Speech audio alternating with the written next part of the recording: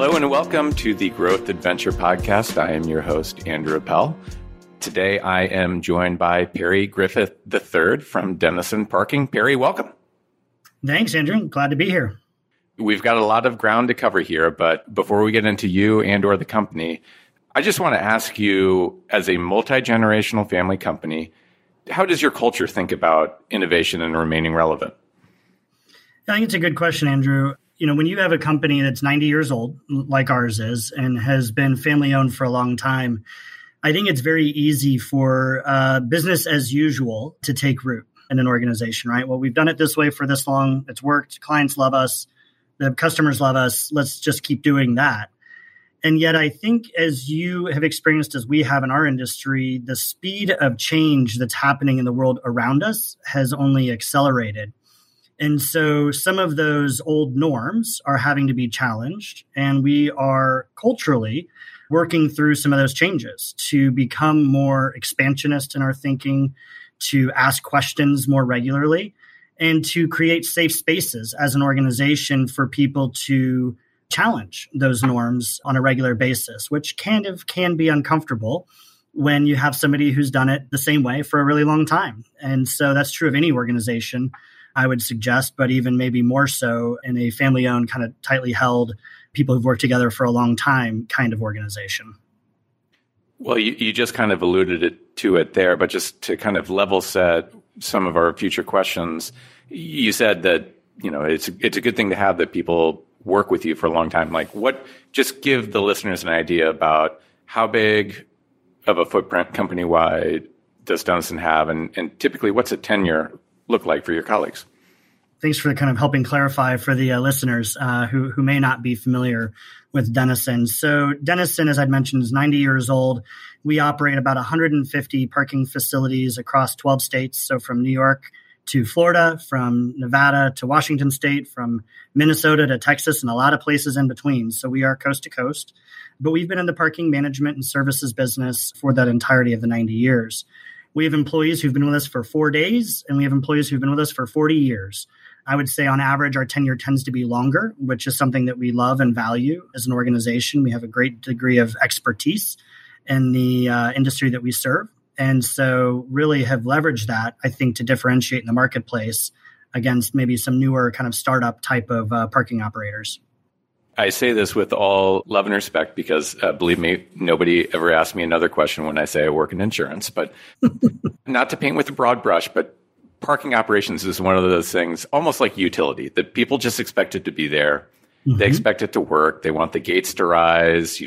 They want to be able to park their car where they want to park it, but they don't really think about what it is that goes into thinking about locations, or is it flat? Is it vertical? What is the technology like? I would just be curious, both from your perspective and maybe kind of, since you do still work with your father, kind of the evolution of cars and how cars are used in cities specifically, and kind of how the parking industry has evolved with that.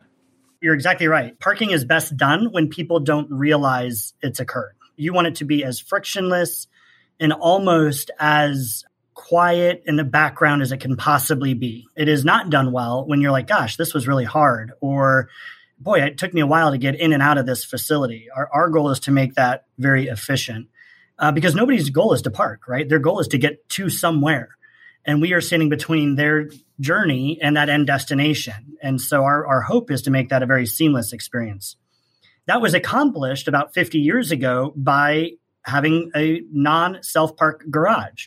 So if you can rewind kind of to the early 50s, it was more common for people to pull into a drive lane, get out of their car, and a valet would go park their car for them in an entire parked structure en masse. And so you can imagine this novel concept of parking your own car.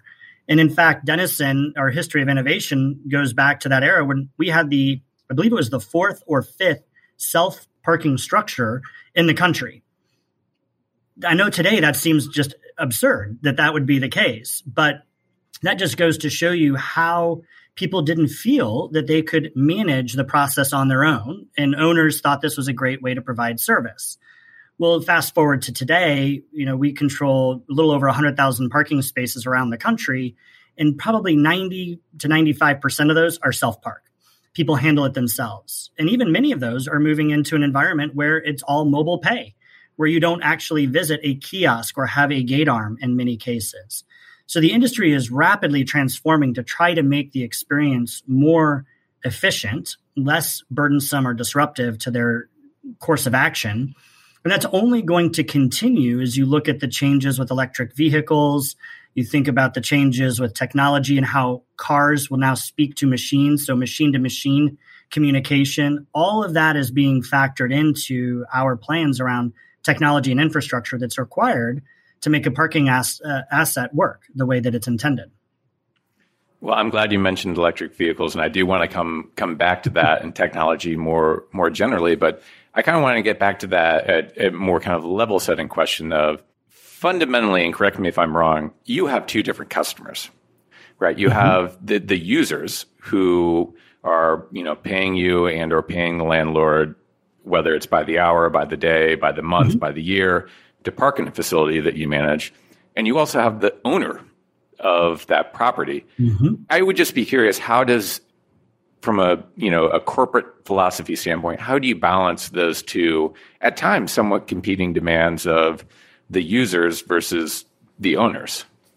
Oh, there is often a competing demand, right? Because we like to joke in the industry, particularly here in Indiana, that it is a Hoosier right to have free parking in front of the door you want to walk into. Like that is like if you ask everybody, they would love to have that as the ability. Well, we know in a dense urban environment like Indianapolis or many of our other suburban markets that continue to have increased density, that is harder to do. And so, yes, the customer would love to have free parking, but the real estate owner, our clients, have to pay taxes and upkeep and maintenance on those assets, which is incredibly expensive to do and growing rapidly in this period of inflation as well. And so we do view it as a customer and as a client. And the customer, we try to provide a seamless, frictionless experience, like I described earlier. And for the client, we want to provide high fidelity reporting. We want to make sure that the financial assets that we're holding for them, their revenue, the expenses that we're paying on their behalf are accounted for down to the penny in near real time, and be very transparent with that information. That's one of the unique differentiators that we have. And then also, given we're talking about Gregory Napel and Dennison here, we also provide insurance, liability insurance for our customers, as well as many other components. And in that case, we want it to be a low cost but high touch experience for them, so that if they do have an issue, it's not something that the client or the owner has to think about, that we take care of that. And in turn, we partner with firms like yourself to help us manage that process as a differentiator to our clients. So yes, we do think very differently between the two. And it is hard to sometimes reconcile the demands of both effectively. We find ourselves monkey in the middle in many cases.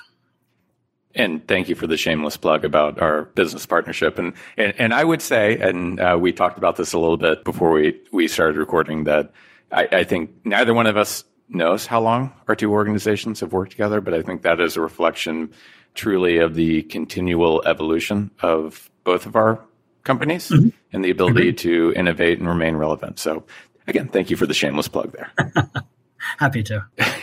So back to the technology piece briefly. So I think I'm going to just ballpark and say 99.9% of the people who are listening to this podcast have driven a car and have parked at one point or another, and probably have done it with multiple iterations of technology, right? So everything from you pull into a shopping mall and it's free parking and you just whip your car into the lane and you walk away and you lock the door and you don't think about it, to the old school parking meters where you had to have coins, to, like, I would say version 1.0 of technology where you had the annoying box on street that you had to go to punch in your space number, pay with your credit card, and then take the paper slip back to said car, to kind of what you just referenced now, which is kind of the future of thinking about cars, technology in cars directly interfacing with technology, either in surface lots or in garages. And from a user standpoint, it's seamless, right? The payments happening in the background, everything's being tracked.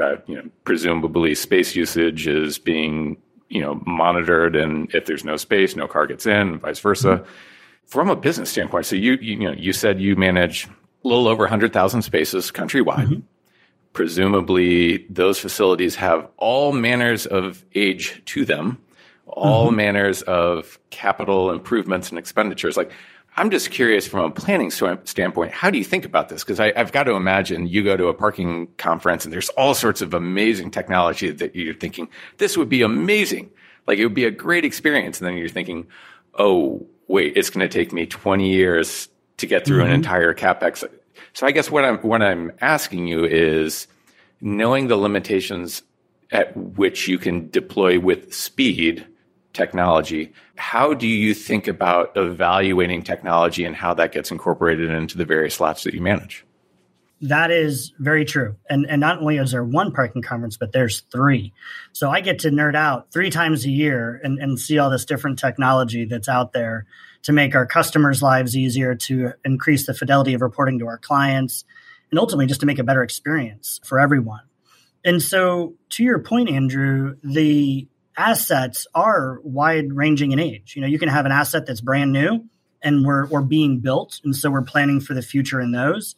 And you can have assets that are 50, 60 years old that don't have the same level of infrastructure. And so our approach is to think about, for our owners' behalf and for the clients, what is the return on investment that we can make by changing some of these platforms?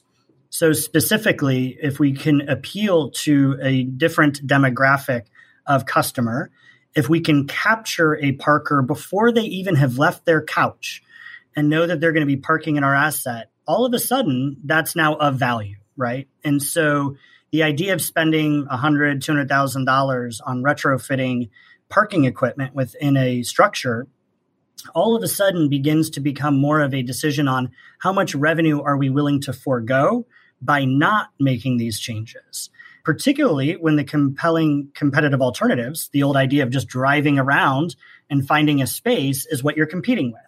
So using technology to attract customers, using technology to retain them because they had such an easy experience getting in or out, are certainly things that we're looking at. Today, in some of the garages here in Indianapolis, you can book a parking space on your phone from home. You can drive in, and if your license plate is recorded, when you pull into the lane, the gate just vents if you were there during your reservation window. When you're done with your time, whatever you reserved, maybe you're going to see a game, Gamebridge Fieldhouse, or you're going to see a concert or a comedy show or something. As you're leaving, if you're in that same avenue, you leave and the gate just vents because it knows that you are credentialed to be there at that time, all without you having been able to use your Apple Pay from your couch. You didn't have to worry about it. You knew you were going to have a space. We save them for those customers. And the gate just goes up and down without you ever having to slow down. And so it makes the experience not only for the individual better, but it also makes the experience for all of the customers better because it speeds things up. And so your time to get in, your time to get out tends to be enhanced. So all of those discussions very much focus on how much technology value is there to the end user or to the client. And we weigh that against the capital cost that would be associated with it. And in large structures, that is a big number because you've got a lot of cable, a lot of internet that didn't exist back, 10 years ago when some of this equipment was installed. But it's all still, in many cases, supplemented by people. And at the end of the day, you can have great technology, but if you don't have good people who understand how to use it and help customers with it, that's not going to work. So technology won't solve all the problems. And I think there's no substitute for maybe you're leaving a 9 p.m. Pacer game. It's 11:30 at night. All you want to do is get home. The gate won't raise. You hit that help button. There has to be a human on the other end of that. Correct. And that was back to the spirit of innovation. We, about 10 years ago, began to have a partnership with a company called Parker Technology. And they run a 24/7, 365 call center based here out of Indianapolis in the WFYI building, whereby they take those calls, not only for us, but for probably in excess of 100 other operators and parking facilities around the country. And they handle nearly 100,000 calls, I think, a month at this point, all with that same objective that when people fail in the face of technology, they need help and they want a real human in under 30 seconds to help them out. There's nothing more pressuring than having somebody honking at you behind in a parking lane as you're trying to leave. When you can't go anywhere, you can't go forward, you can't go back, you're stuck. Exactly.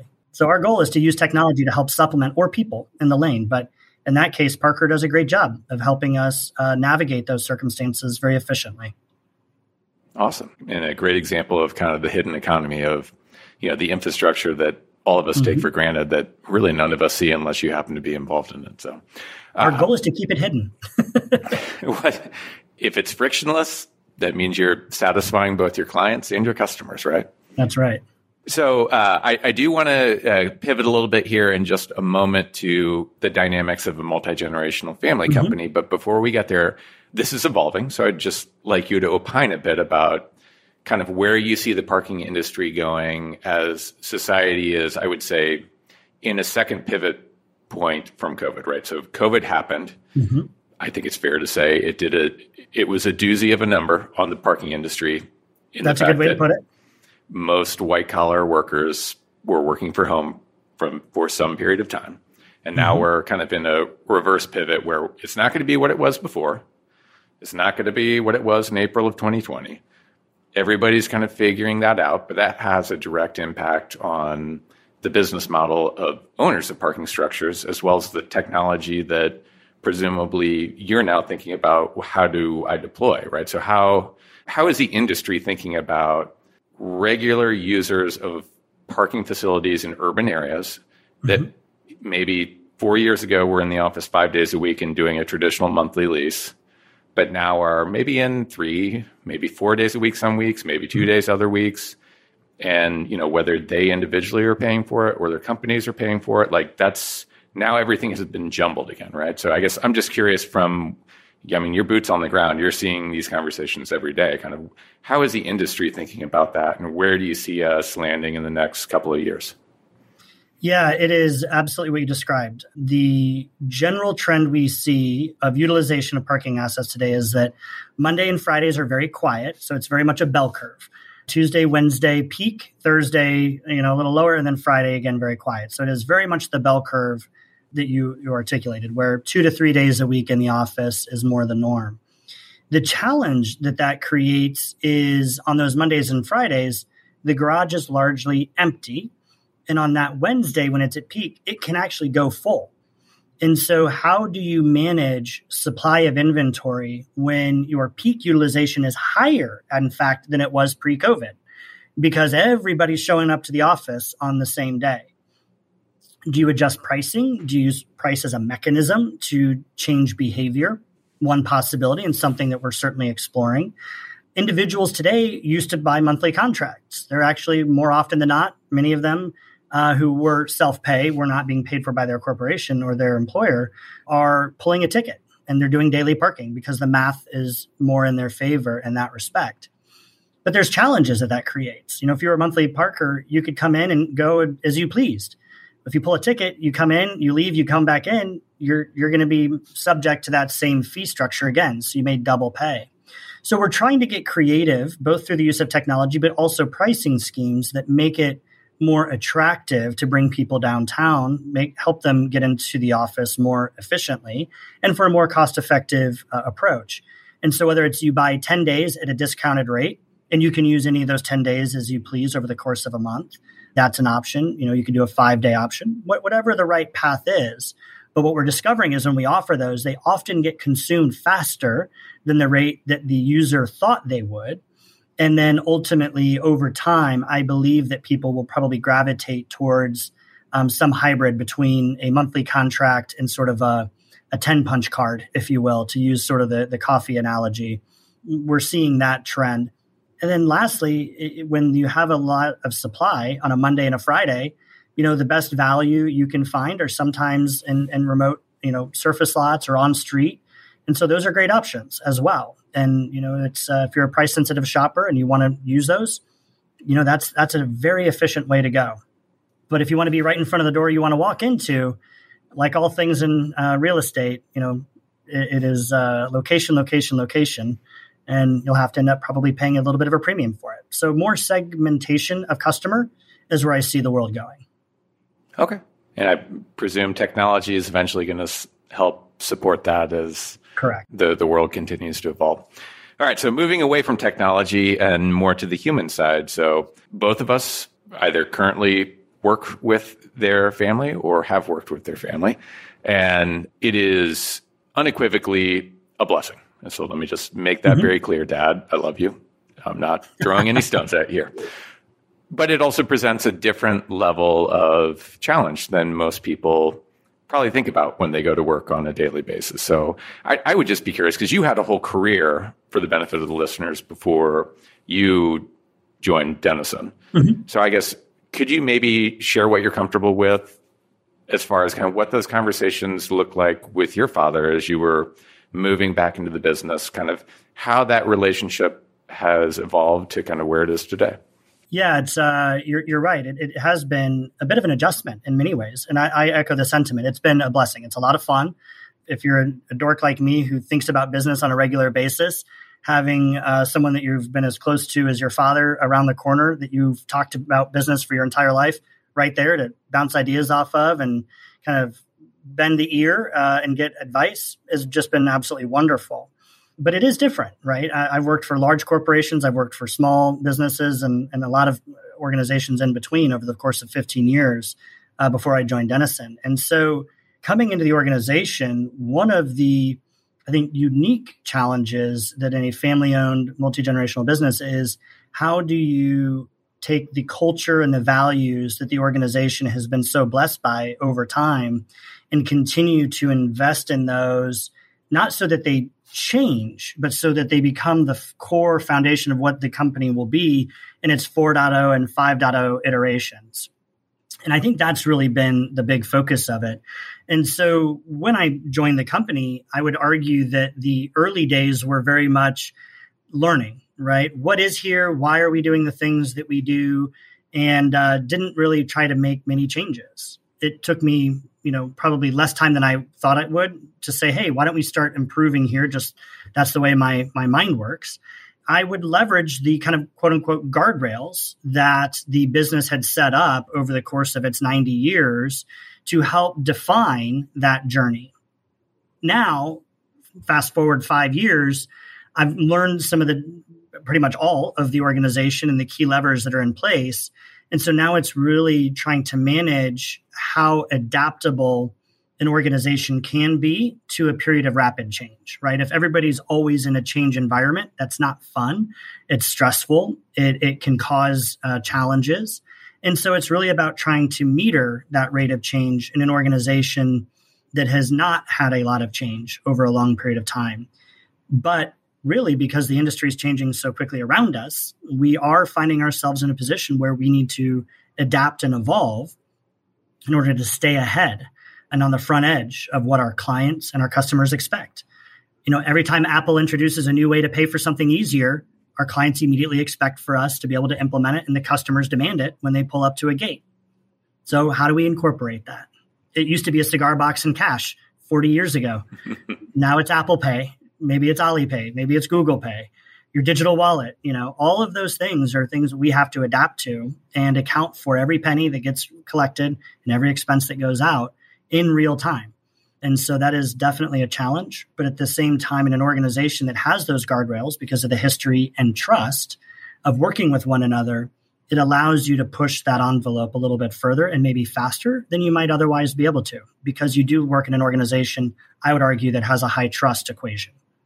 Well, it's so funny you mentioned the payment technology. There was a fascinating article in The Economist a couple of weeks back about, from a retail perspective, depending on the demographic of your customer, that there is a discernible trend that consumers will leave a brand if they don't provide all the options that they expect. And so when you said Apple Pay, and that is by far a very common one, I was just chuckling because I was like, man, that's so true. But I think that's the thing that, 5 years ago, Apple Pay didn't exist. So when I joined Denison, it had just maybe been in its infancy, right around that time. And now it is the de facto kind of, most of the probably young drivers today that are in their 16 to 22, 24 are probably using it as the primary mechanism. So how in that short window of time does an organization like ours, who has a really strict process around revenue control, manage that new additional input? And I go back to, we can lean on the history, we can lean on the familial ties that we have as an organization Also, we can be the benefit of having someone like my father or yours working in the business. They've seen a lot of change. They've experienced it. And so, hey, yeah, you think it's changing fast. Well, here's another example. And so learning by storytelling, I think, is a great way to have an opportunity that probably a lot of executives don't get the privilege to have, where you can run a playbook and say, hey, what happened last time this occurred? And you get that benefit. The old adage is, history doesn't repeat itself, but it sure does rhyme. I think that tends to hold true in most businesses and most industries. Learning by storytelling, that is a great phrase. And I'm so glad that you shared that. One last family question, then we'll pivot to the lightning round. Yeah. What is something that, I know you've learned many things from your father, but what is one thing that you've learned from your father as he has allowed you to be, air quotes, the man, and he stepped back from being, air quotes, the man that you said, man, I didn't appreciate that at the time, but that's something that I want to emulate? It's a good question. A lot of thoughts come to my mind. So when you say, what's the one, narrowing it down. What is one? It doesn't have to be the one. What is one example? I think the notion of, regardless of where you sit in the organization, having a deep sense of gratitude for the work that we do for our clients and for our customers, I think is really core and foundational to it. It doesn't matter if you're sitting in the chair that I am today, or if you are helping greet a customer coming into a garage for an event. No matter where you sit, being gracious and having gratitude for the fact that we have the opportunity to provide that service, I think is probably core. And he's emulated that every day in the way that he works. We have a saying around here that we want to treat everyone like they're a part of the family, whether it's a customer, a client, or an employee, you're a part of the family.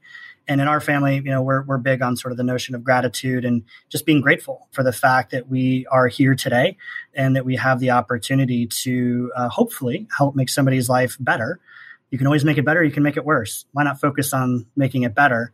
And I think that's something he certainly exhibited and demonstrates in his daily life, and one that I strive to uphold going forward. Well, thank you for sharing that. To pivot to the lightning round, so I'll ask you a couple questions here. There are no wrong answers, only long answers. So, Good. Perry, what would we find on your car radio? NPR. Thank you, WFII.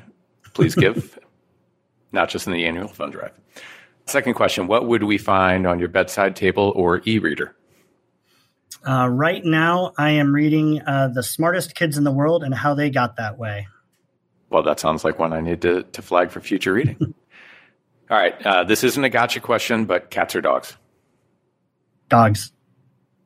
Sorry, cat people. Again, another dog vote. All right. And last one. This one's a little bit more serious, and it's kind of similar to the question I asked you before the lightning round. What is one, not the best, but one of the best pieces of advice you've ever been given?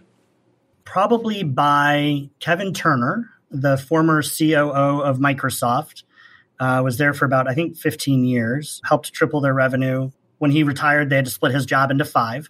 And I was sitting in a meeting with him when somebody asked him the question around work-life balance.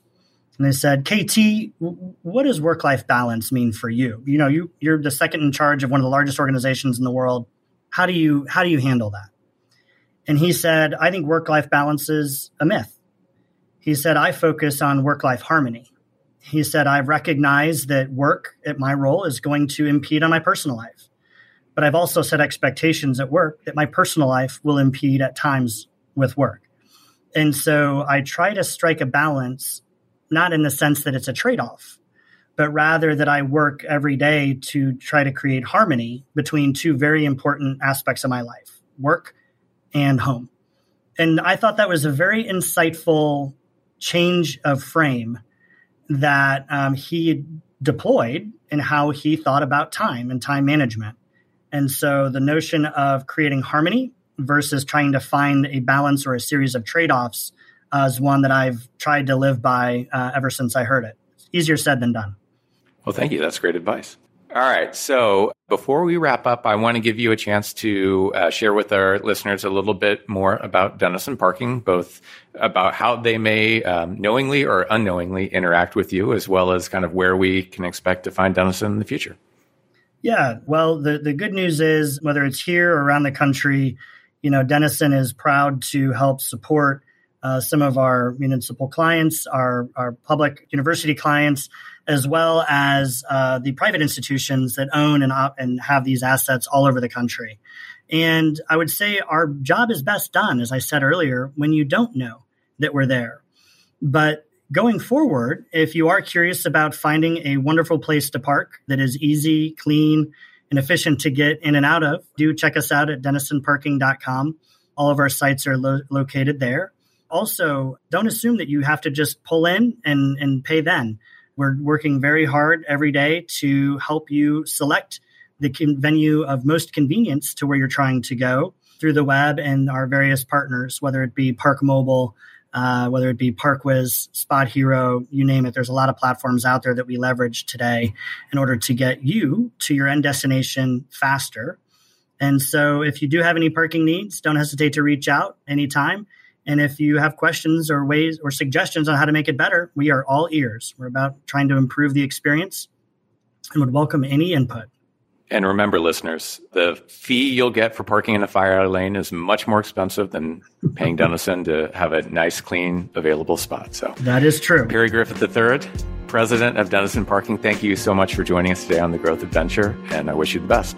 Yeah, thank you for having me. Glad to be here, and look forward to hopefully another 90 years. Likewise. All right, thanks.